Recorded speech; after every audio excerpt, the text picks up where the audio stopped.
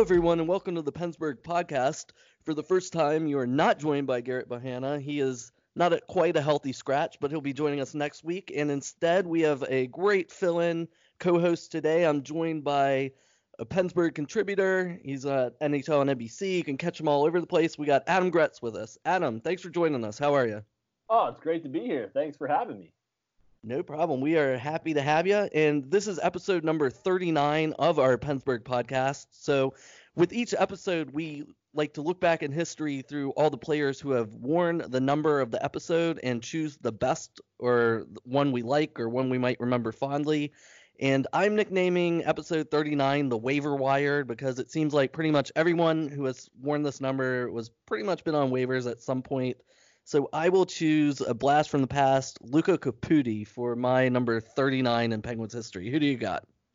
I'm going to go with Joel Bouchard just because I remember being at the first game he played with the Penguins after the Alexei Kovalev trade, and it was just a terrible game. He played a terrible game, and he scored this meaningless goal in like the last 30 seconds of a game they got blown out in. And I just remember the guy behind me like being excessively angry and screaming, well, now that he scored a goal, we'll forget about how terrible he was tonight. So I'm going to go with Joel Bouchard. Joel Bouchard. I bet coming into the day you did not think you would have a Joel Bouchard memory, did you? No, I'm actually kind of surprised that I actually have a Joel Bouchard. that is also true. Okay, as we get into the meat of our show, we'll look back at the week that was, and as usual, there's nothing ever routine or dull about the Penguins, who, since the last time we've had a podcast, have lost 2 games in embarrassing fashion at home over the weekend, and then bounced back to win on Tuesday. The first game against Washington, Nick Dowd scored 1 minute 52 seconds into the game. By the end of the first period, it was 3-0. And early in the second period, Washington scored again. It was 4-0. And at that point, this game was, for all intents and purposes, over. Adam, you were there. What is your takeaway from how the Penguins came out on another afternoon slow start against a rival? And what was, that could have brought them right up to first place had the Pens won, but they didn't even come close. They no-showed. They made the Caps look good, and the Caps haven't been good. So what did you think about the Saturday afternoon game against the Caps? Well, anytime the Penguins play an afternoon game, I just assume they're going to be down 1-0 or 2-0 within the first 10 minutes. And what's crazy about that is if you look at like their actual record in afternoon games, it's not bad. It's not as bad as it's made out to be, but they just always come out flat in those games. And this one they never rebounded in. It was just a complete off day from the very beginning. They never really seemed all that competitive. And like you said, it's against the Capitals team that really hasn't been very good lately either. So it's not so much the fact that they lost. It was just that they didn't seem to have anything going for them. I don't know if it's just because they fell down a couple goals early and just couldn't get going, or if they just came out flat. I don't know what it was. But it was, given the circumstances, probably their least impressive game of the entire season. The team that you're playing, where they were in the standings, the importance of it, you expected a better performance that day, and they just had nothing from start to finish. Yeah, you're totally right there. I remember reading a Bob Grove tweet, and I can't remember how updated it is, but I think it was up to 9 or 10 games on afternoons that the Penguins give up the first goal. And you're right, they do have a good record, but for some reason that start is I can't, it like defies the logical explanation at this even point. The one afternoon game they did win this year, the Boston game, they were down 3-0 in the first period in that game. I mean, it's crazy how slowly they just come out in those games consistently. For sure. And as mentioned, the Washington games are always important, but that kicked off a string of 10 straight games against the Metropolitan Division. So while it was disappointing, they kind of no-showed that and weren't competitive. The next day, they had another chance at an afternoon game at home against Carolina. In this game, lo and behold, they actually scored the first goal with Patrick Marleau getting his first goal as a Penguin. And Evgeny Malkin gave them a 2-1 lead going into the second period. But then in that second, they just totally fell apart and gave the game away pretty much to Carolina, who rattled off 5 straight goals over the rest of the game. That one kind of got silly and out of hand as well, leading to a 6-2 loss. For me in this game, what stood out is I know Tristan Jerry's numbers have been down pretty much since the All-Star break, but this was the first game to me where I noticed like he was giving up big rebounds, and towards the end, like I don't know if he stopped or the team stopped, but that one got out of control. So that stood out for me. Moving on to Sunday, another home loss, another blowout, embarrassing type of loss. What did you take away from this one? I thought the turning point in that game was in the second period. The Penguins were up 2-1. And Sidney Crosby made that incredible play behind the net where he passed the puck to himself, spun around, made everybody in Carolina look totally helpless. And he found Marcus Pettersson coming in all alone. Pettersson got a great shot, great chance, looked like the puck was taken in for the back of the net. Carolina's third-string goalie makes a fantastic glove save. I mean, it's one of those plays where you can't blame anybody for the puck not going in. You just have to tip your cap to the other guy and say, hey, you beat me there. They were that close to making that a 3-1 game. And I think the way that game was going, if they get that goal, I think that game probably follows a very different path. Because that's a Carolina team that had been struggling. You had a chance to put them down by 2 goals, and they got a huge save at a big moment. And from that point on, they took over. And I just think that gave them some extra life. And I think that gave them an opportunity to stay in the game. And then once they got that lead, like you said, things just got a little weird at the end. I don't think the game was as lopsided as the final score would indicate, because I think 3 of those 6 Carolina goals came in like the last 5 minutes. I think things just got a little crazy at the end. But I keep going back to that save on Pettersson as being the moment that game turned. And I don't know what happens if that puck goes in, but I just think that was where everything changed. Yeah, that's something I remember what you're talking about with Crosby pulling the Milan Kraft, as we like to call it, banking it off the net to himself. That was something. And there was another point. I think the score was 2-2, and Evan Rodriguez hit the post really hard. Oh yeah. And then, while shorthanded, and then the play went the other way, and Jake Gardner blasted in a power play goal late in the period. So that was another backbreaker. And I think that, too, especially on the long losing streak the Pens had, there'd be chances, like I talked about with Rodriguez, or like you talked about with Crosby, that there'd be that one little thing, and it didn't quite go the Pens' way, and then you look up, and all of a sudden a goal or two goes in, and then they just lose. So do you chalk it up to kind of bad puck luck like that? That's kind of – the breaks aren't going their way right now? I think there's a lot of that to an extent. I'm not going to write off all their recent problems as that, but I do think if a couple of breaks go their way differently and they get a couple extra wins, even just 1 or 2 extra wins over this most recent stretch, we're probably having a very different discussion about the state of this team right now. And that's kind of one of the things that I think we lose track of in sports, especially hockey, where over an 82-game season, you're going to have stretches where things just don't go your way. And I don't think – I know this is like a big-time sports cliche, and I'm usually opposed to those 100%. But I don't think you're ever as bad as you are or as bad as you look in your worst moments, and I don't think you're ever as good as you look in your best moments. And I think you just have to understand there's peaks and valleys over the course of the season, and the Penguins haven't really hit a valley until this recent 8 or 9 game stretch here.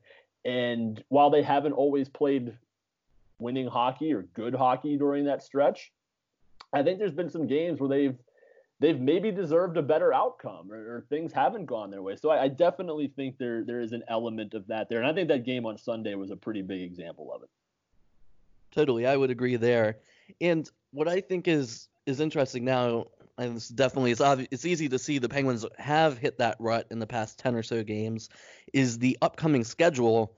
I don't know what to expect. They're on the road for the next 2 games, at Columbus, at Carolina, and then home for the New York Islanders. All 3 teams are kind of in that playoff hunt, the playoff chase, jockeying for position. And I don't really know if the Penguins will build off the big 5-2 win over Jersey on Tuesday, where it looked like Evgeny Malkin was just not going to let them lose. Do they build on that, do you think? Or do you expect the unexpected, that we don't really know what they're going to do? Or where do you think the Pens go from here after kind of this uncertain week so far?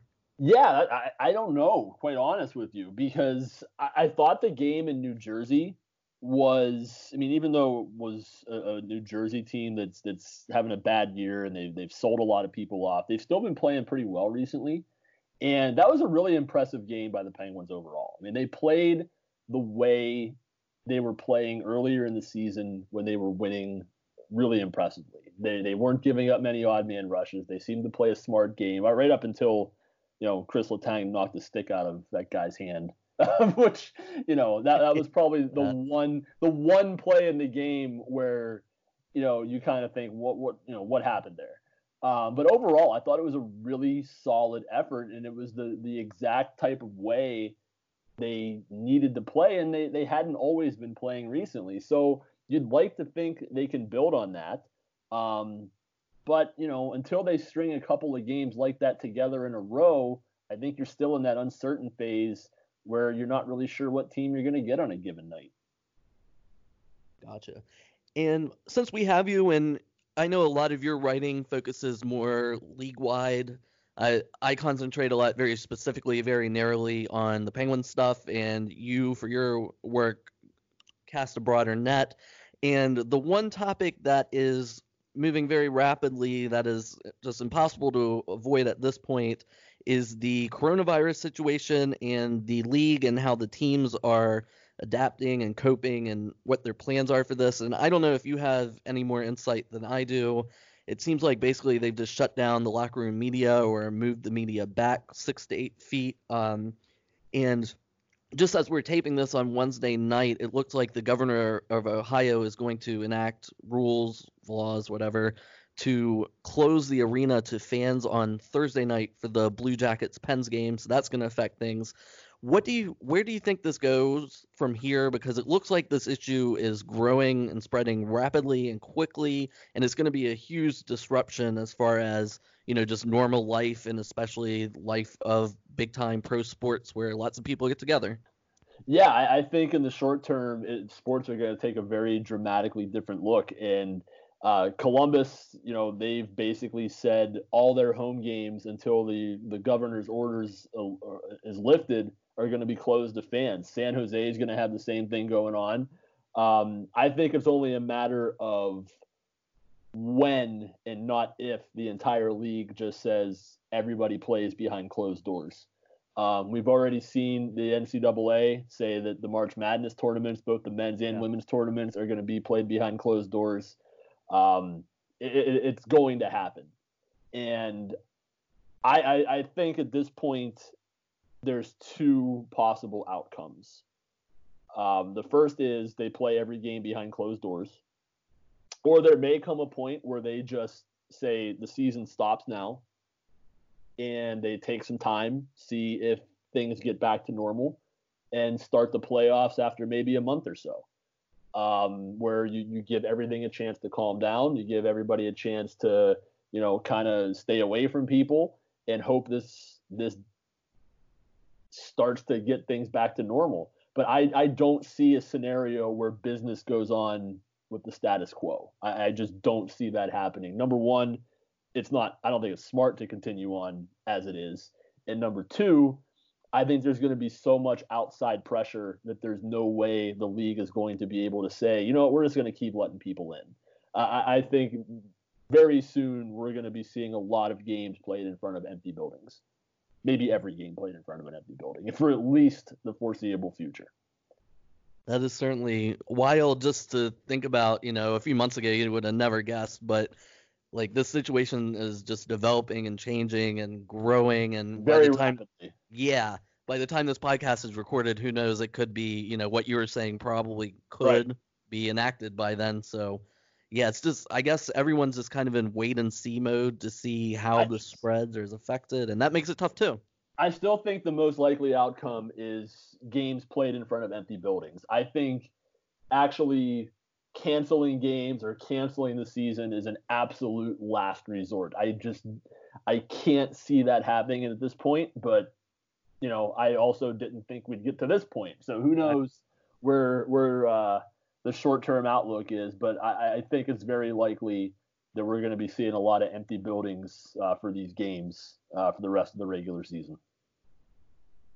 That I think you're right on that, and that seems like about as much as we can update or offer for right now. So we will just see how this continues to unfold. All right, everybody, we're back on the Pennsburg Pod. You can follow us at Pennsburg Pod, P-O-D, on Twitter. You can follow us just Pennsburg on Facebook, Pennsburg on Twitter, Adams at A Gretz, Gretz, on Twitter, and that's where we are. Our next segment is our famous listener mailbag section, and thank you to everyone who wrote in this week for us.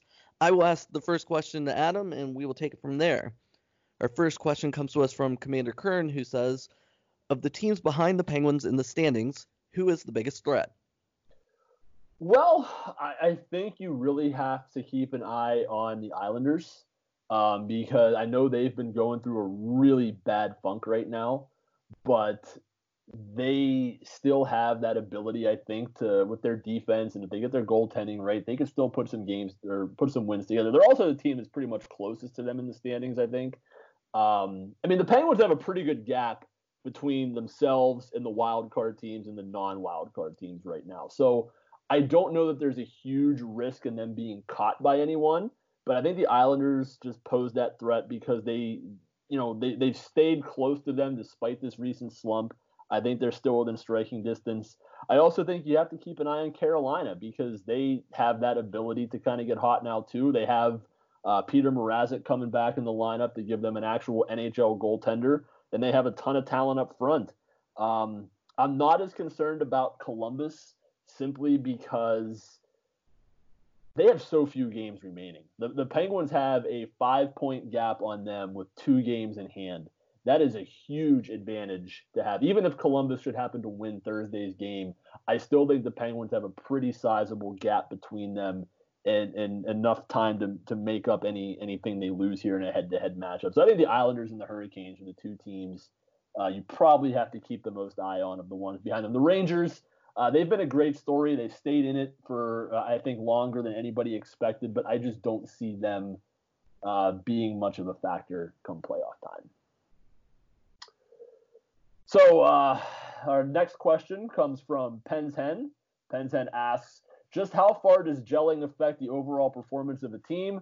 I am asking because I'm very concerned about the way the Penguins have been playing lately, and I know what it's like to not get along with coworkers on a daily basis, but having to fake it and do your job. I should point out, we put out a call for these questions on Tuesday morning, like before the Jersey win, so that's why a lot of these are kind of like skewed negative and have like the overtone of bad things. That was really bleak.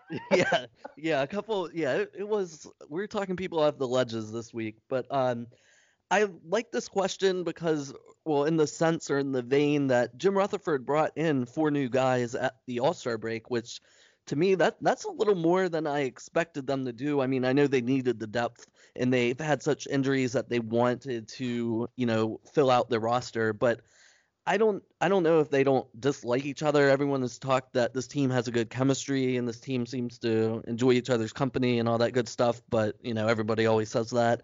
I think the addition really of Patrick Marleau is a guy who he caught on in Toronto and they loved him to death, and he just seems like kind of that Chris Kunitz, Bill Guerin type of savvy veteran that everybody respects and likes because he's been around for so long. So I guess hopefully we'll see how all these pieces come together, but I think it's interesting because they did switch things up, switch in the mix of the room a little more when it comes to sending out Cahoon, bringing in a few guys. So that'll be interesting. Our next question comes to us from Hockey Guy 66871, and this might be a quick answer, Adam, so if so, I have a follow-on question, who says, will Sullivan be fired if they lose the next 2 or 3 games? No. I mean, I think depending on what happens the rest of this season and into the playoffs, I think that's a discussion that might be had, like going into next season, maybe he'll be on the hot seat. But no. I mean, this isn't the Lou Lamoriello Devils here where somebody's going to get fired with 10 games left in the season. He's their coach. He's going to be their coach for the foreseeable future. I cannot envision a scenario where he gets fired anytime soon here. Yeah, so no, no, he's not going to be fired. Right, especially because it's Jim Rutherford pulling the trigger here, and he loves Mike Sullivan, I think, more than anyone. So my question to you was going to be, how many games would it take in a row for the Penguins to lose to get fired? And I think the answer is probably the rest of this year, right? Yeah, they'd have to go like on a massive like 10-game losing streak and actually miss the playoffs, I think, for that to happen. And I don't see either of those scenarios playing out. Our next question comes from Steven. Steven asks, can the Penguins fix what's broken in time for a playoff run, or should they just call up half of the Wilkes-Barre roster again, as they seem to have the formula figured out? Yeah, they were bleak questions. I mean, the Wilkes-Barre guys, they tried hard, but it's not like they were scoring goals. It's like guys like Brandon Tanev and Jared McCann were scoring more back then that aren't now. So I think that kind of gets confused as what was working back then that isn't working now. Can they fix the power play? That's a good question. I don't think anyone knows. I like the Mike Sullivan quote from the other day, who said the answers are in this room. So it's going to be up to them to figure out what to do, how to do it. I do think this is one big area they're missing. Phil Kessel. He would carry the puck into the zone for them a lot last year. Obviously, he's gone now. And whether it's Evgeny Malkin or Brian Rust or Chris Letang or Sidney Crosby, they just carry it to the blue line, get in, and then dump it off to the wall. And that everyone kind of has that scouted. I think Brian Rust tried it the other day, and it got intercepted and taken back for a shorthanded goal against.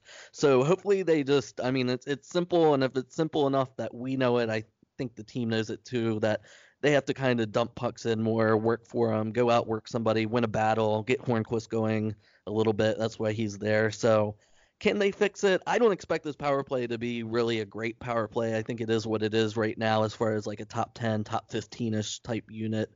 But that's what we need. As Adam, as you wrote the other day, that teams go on playoff runs all the time with that kind of power play. So you don't have to have a great power play in the playoffs. So I remember that Boston team that won the cup. I think they went the entire postseason like converting on 5% of their power play chances, and everybody kept talking about how you can't win with it. Well, they did win with that, and I think that Rangers team that came back against the Penguins, that 3-1 team, yeah, in Dan Bilesman's last year, they went to the Stanley Cup final. That team had a brutal power play too, and they made it to the Stanley Cup final. So it is. I mean, penalties go down so much in the playoffs, it becomes a 5-on-5 game.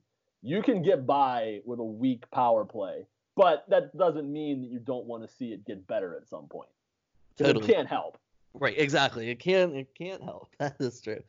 All right. Our next question comes to us from Frytime, who asks, same kind of question, but we'll give it a go. The Pens' first power play unit has so much trouble just getting into the zone, let alone setting up.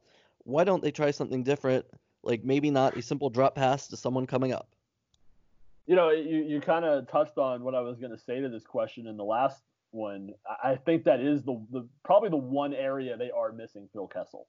And I say that with the knowledge that Phil Kessel's had a very down year, with the knowledge that he's probably not the player he was 2 or 3 years ago, and with the knowledge that that trade probably hasn't worked out as poorly as maybe we thought, or even it looked with Alex Galchenyuk's struggles, just because he has fallen off so much. So sometimes it is about just knowing when to cut the cord on someone, and for as against that move as I was at the time, they may have known that. Having said that, they do miss his presence on the power play, because he was great at gaining the zone. And he was the guy that power play ran through a lot when he was here. And they don't really have anyone that replaced what he did. And, it's crazy to watch this power play with all of the talent they have on it, and just how helpless it looks sometimes. It's not even that they are necessarily giving up chances or shorthanded goals, which they still do sometimes. It's just that they make it so easy for the other team to kill the penalty, where they just make the clears and breaking up passes look so effortless against the Penguins, and it shouldn't be the case with the amount of talent that they have. I honestly don't even know where to begin trying to figure out what the fix is. You can talk about putting Justin Schultz at the point or taking Chris Letang off or moving people around a different spot. Nothing seems to work, and I just don't know what the fix is because, this has been a thing now for, a couple years now. I mean, the last year's power play wasn't great either. And this one just seems to keep getting worse. I don't know if it's having so much talent, you think you can just show up and your talent's going to take over and you're going to beat the other team. I don't know if it's a systematic thing. I don't know if it's just playing smart and putting the puck on the net and crashing for rebounds. There's just so many things that seem to go wrong on any power play unit. I just don't even know where to begin there. It's just something that's become maddening to watch. Even when they go on a stretch like they have recently where they've scored some goals, they just still look bad in the process of doing it. So I just think that's the expectation you have to have with this unit right now, that it's going to struggle sometimes. So I wish I had a better answer. In the Phil Kessel trade, I was just thinking, remember the first thing Jim Rutherford tried to do was trade him to Minnesota for Jason Zucker. Could you imagine if that went down? Yeah. And that would have been a pretty positive trade for the Pens. Yeah. I mean, Paul Fenton was, no wonder they fired him. That guy was not very good at his job. Our next question comes from Skins and Pens, and they ask, do you think Nick Bjugstad will be on the team next year? And that might also be another very quick answer. Yeah, that's a quick answer. I would think no, but the other flip side of that is if you're going to trade him, somebody's got to want to get him, and he's got a $4.1 million cap hit next year.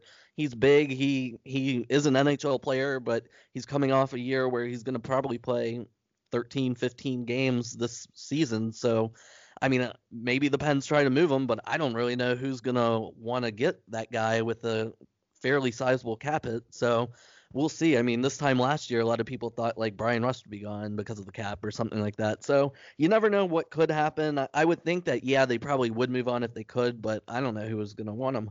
I think we've seen in the NHL recently that any contract is tradable. And right. I think there's ways around getting a team to take on that. And it's a big salary cap hit for what he's done this year, but it's all, I think, does it expire after next season? Yes, it's just after one more year. So you might find a team that has some cap space or needs to get to the cap floor that might just say, hey, you know what? We'll take a chance that maybe this guy rebounds, fresh start, stay healthy. Like you said, he is an NHL player. Yeah, that just seems like the things that the Edmonton Oilers do is that they'll trade a bad guy, but they'll bring back a bad salary too. So, somehow Ryan Strome or something will end up on the Pens with like a $3 million hit. So I don't know. I just assume personally, I mean, why not give Bjugstad another chance to see if he can put it together in a contract year, even though players on contract years haven't exactly torn it up in Pittsburgh lately. But all right, we will try to end on a positive note from our buddy Cole Del Vecchio, who asks, what are the reasons for optimism right now? Well, I think the reason for optimism is that this team has a pretty sizable track record this season of playing the way they need to play. I mean, if you go back to what people were saying about this team 10 games ago, everybody was pretty optimistic. And I don't think you should let a 10-game, slump change your opinion that much, especially when there are some signs that this could reverse. I don't think that I think the goaltending is still very much a question right now, simply because neither guy has taken the job and run with it, but they both have the ability to do that. They both have the potential to be that goalie. And I don't think they're going to keep playing as poorly as they have been. We're on about a 4 or 5 week stretch here where they both have a sub 900 save percentage. I think that's going to bounce back. I also think you're going to see some guys up front start to bounce back. This has been a pretty quiet stretch here for Sidney Crosby lately. He's not going to keep being that quiet. He's eventually going to, go off here. And I think a lot of other players are kind of, just in a stretch here where they've hit some slumps at the same time. And when you have pucks not going in the net for you, and every single mistake you make ends up in the back of your net, it's all going to multiply really fast, and you're just going to have everything go wrong at once. I still think there's enough here and enough evidence with this team to make you think they're going to get out of this and they're going to figure it out because, they have about a 55 to 60 game sampling this year of being a Stanley Cup contender. They have about a 10 game sampling where they're not. I tend to trust the larger sampling, and we've seen that this team with these players has played the way they need to play. And I can't help but think they're going to figure this out. That was very optimistic. Yeah. I like that. Thanks for joining us, Adam. We really appreciate it. I think we had a great show, and I hope everyone will enjoy it. And we'll stay safe, and hopefully we'll get you on back again soon sometime. Sounds good. Looking forward to it. All right, everybody. Thanks for joining us on the Pennsburg Pod. We'll be back next week to talk about what happens in the future, and we'll be looking forward to it.